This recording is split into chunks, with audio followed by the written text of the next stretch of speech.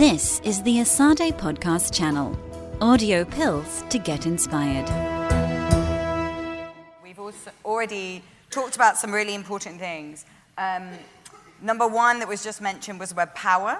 And I don't think we can talk about social innovation or even the SDGs without talking about power and how to disrupt it. And the second thing that we heard, first of all, in the first opening sentences was that our key institutions, namely the university, but I think other institutions, our businesses, our foundations, our NGOs, are going to be measured differently in the next few years. In the future, the key institutions, these key pillars of society, will need to reinvent themselves. And I think this question of the SDGs is an interesting one to start thinking about this. So I'm just going to offer some food for thought, and I'm sure the conversation will grow deeper during the day. Firstly, let me tell you who we are. We're SIX. We're an organization based in London. We're a global networking organization. Around us, we have a network of around 16,000 organizations who work across sector, businesses, society, government, foundations, who are all interested in being more effective in the way they do their work. They're all interested in improving the situation for society and trying to do it in new ways. And at SIX, we believe in a couple of things. We believe that we're better together, so we believe in being connected is really important, and working across sectors is important. We believe in applied social innovation. So social innovation is more than just chat. Social innovation can be heavy in theory, heavy in thinking, heavy in discussion, and heavy in writing. We believe social innovation should be heavy in action, rooted in people and what they do. And we use the actions of people, we use real-life stories to affect change at a systemic level. So all the work that we do with the European Commission and other governments, other foundations, is about affecting the way they work by giving them real-life stories about how people do things. And we have about 10 years of experience in the field of social innovation, so we think we're really qualified to be leading the field, to be provocative, and to be asking people that work in this situation, in this sector, what more they can do, how they can be more effective.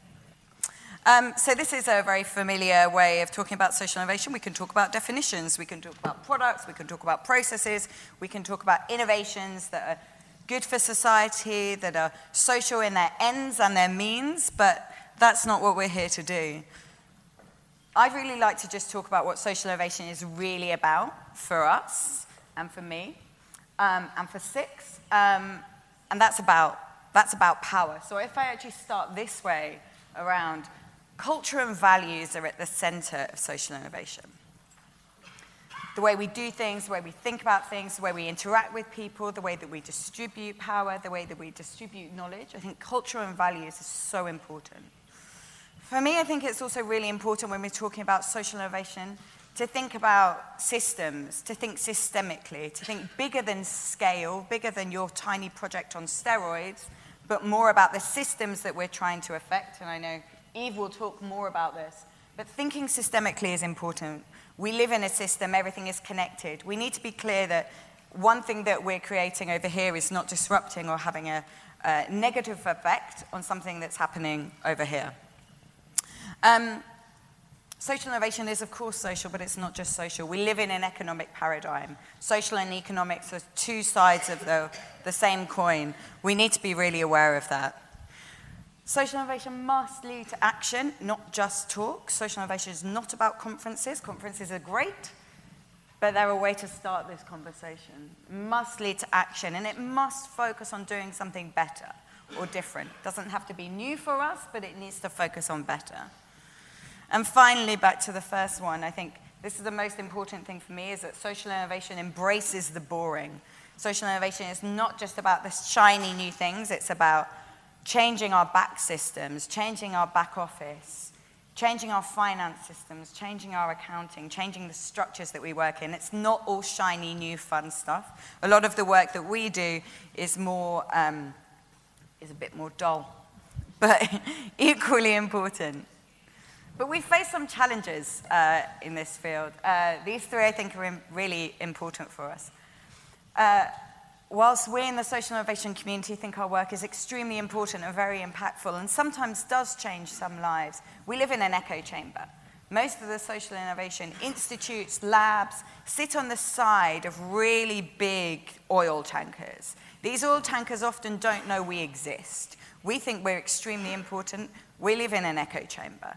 If we really want to have the impact that we need to do something differently to get in the water supply, to infiltrate the mainstream. We're not doing that enough yet. So how do we break out of our echo chamber? As I said earlier on, I think there is a lot of talk around the field of social innovation and often not enough action. So how do we transfer the conversations that we have here into the real life? I think that's important.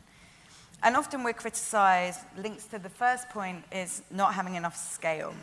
Where is the large-scale experimentation that we need to really affect the huge global challenges we face? So flipping from social innovation to the SDGs, Ignacio's already spoken about this, but we know there are 17 of them. We know there are 169 targets underneath that. And under those 169 targets, there are thousands of tasks and activities that people are required to do. We like, of course, because we're a network, we're about community building, we're about connecting people, we obviously like number 17. And number 17 describes itself as, if you don't know this all by heart, strengthening the means of implementation and revitalizing the global partnership for sustainable development.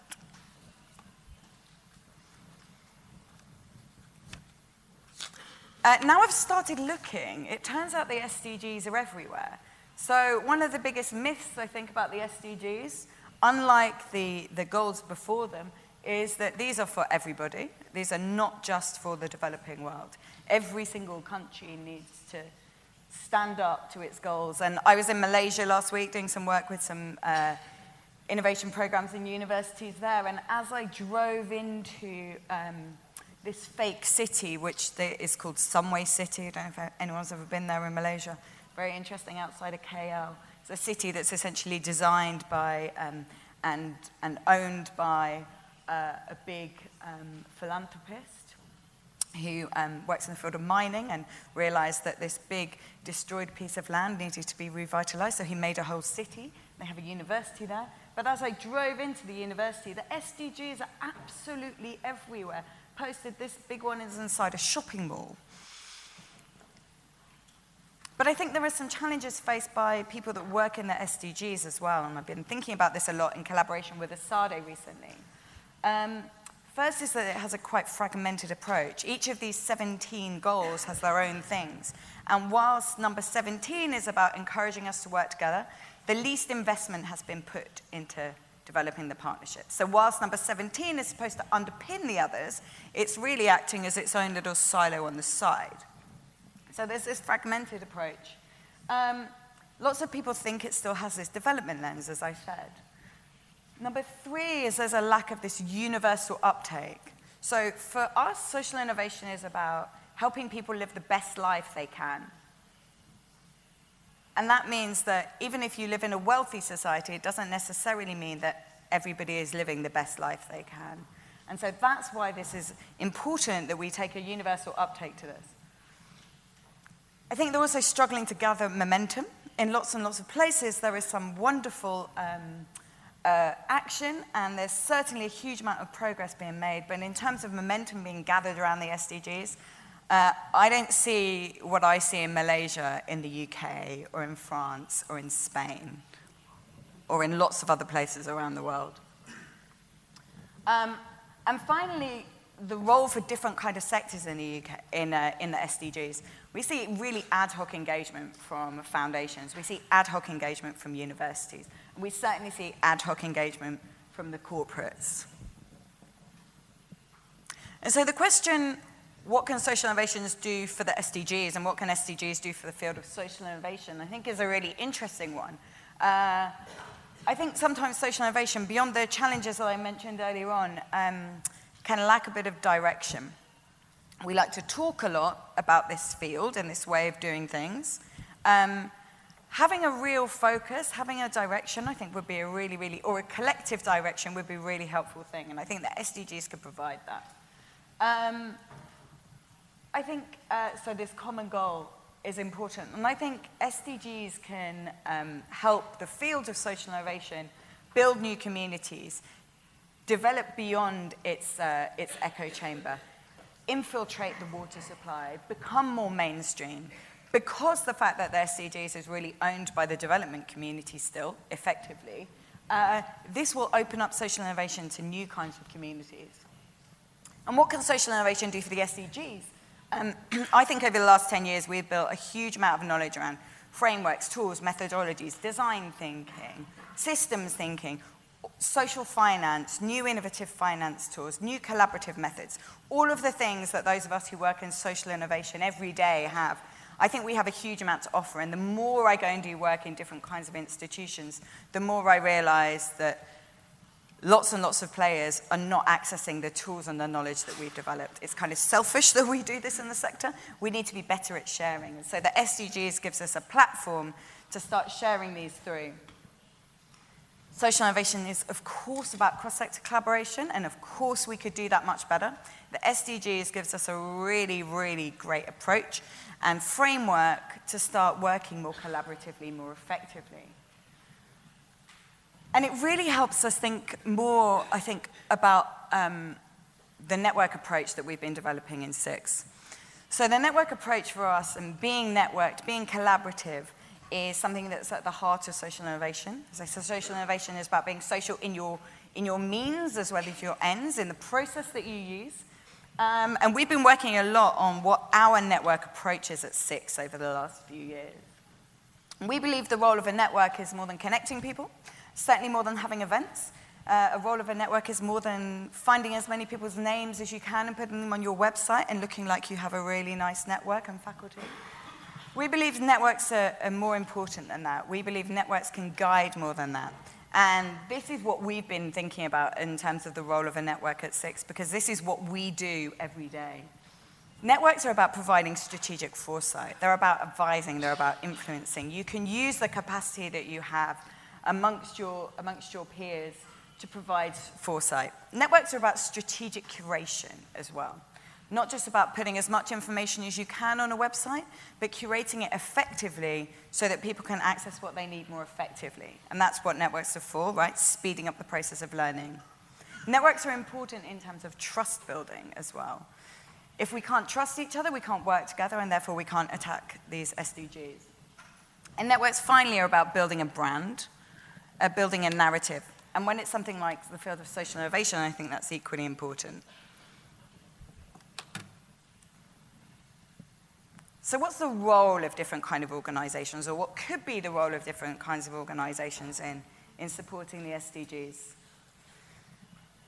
We know that some foundations are really engaging in this, and particularly, I think, foundations in the US and North America more broadly. McConnell, in particular, the largest foundation in Canada, they're a family foundation, and they see themselves as a kind of systems architect in solving the SDGs. So in terms of their systems architect role, they see themselves as the central pillar for the collaboration and the way to bring in government, the way to bring in civil society, the way to bring in SDGs to support social innovation and the SDGs to move forward. Of course, ESADE is really leading in this in terms of the field of universities. And I know ESADE is guiding and advising the European Commission on this. Again, the Canadian government, in their link to McConnell, has been working very closely. Unleash, Unleash is a big conference. They're having it in Singapore this year.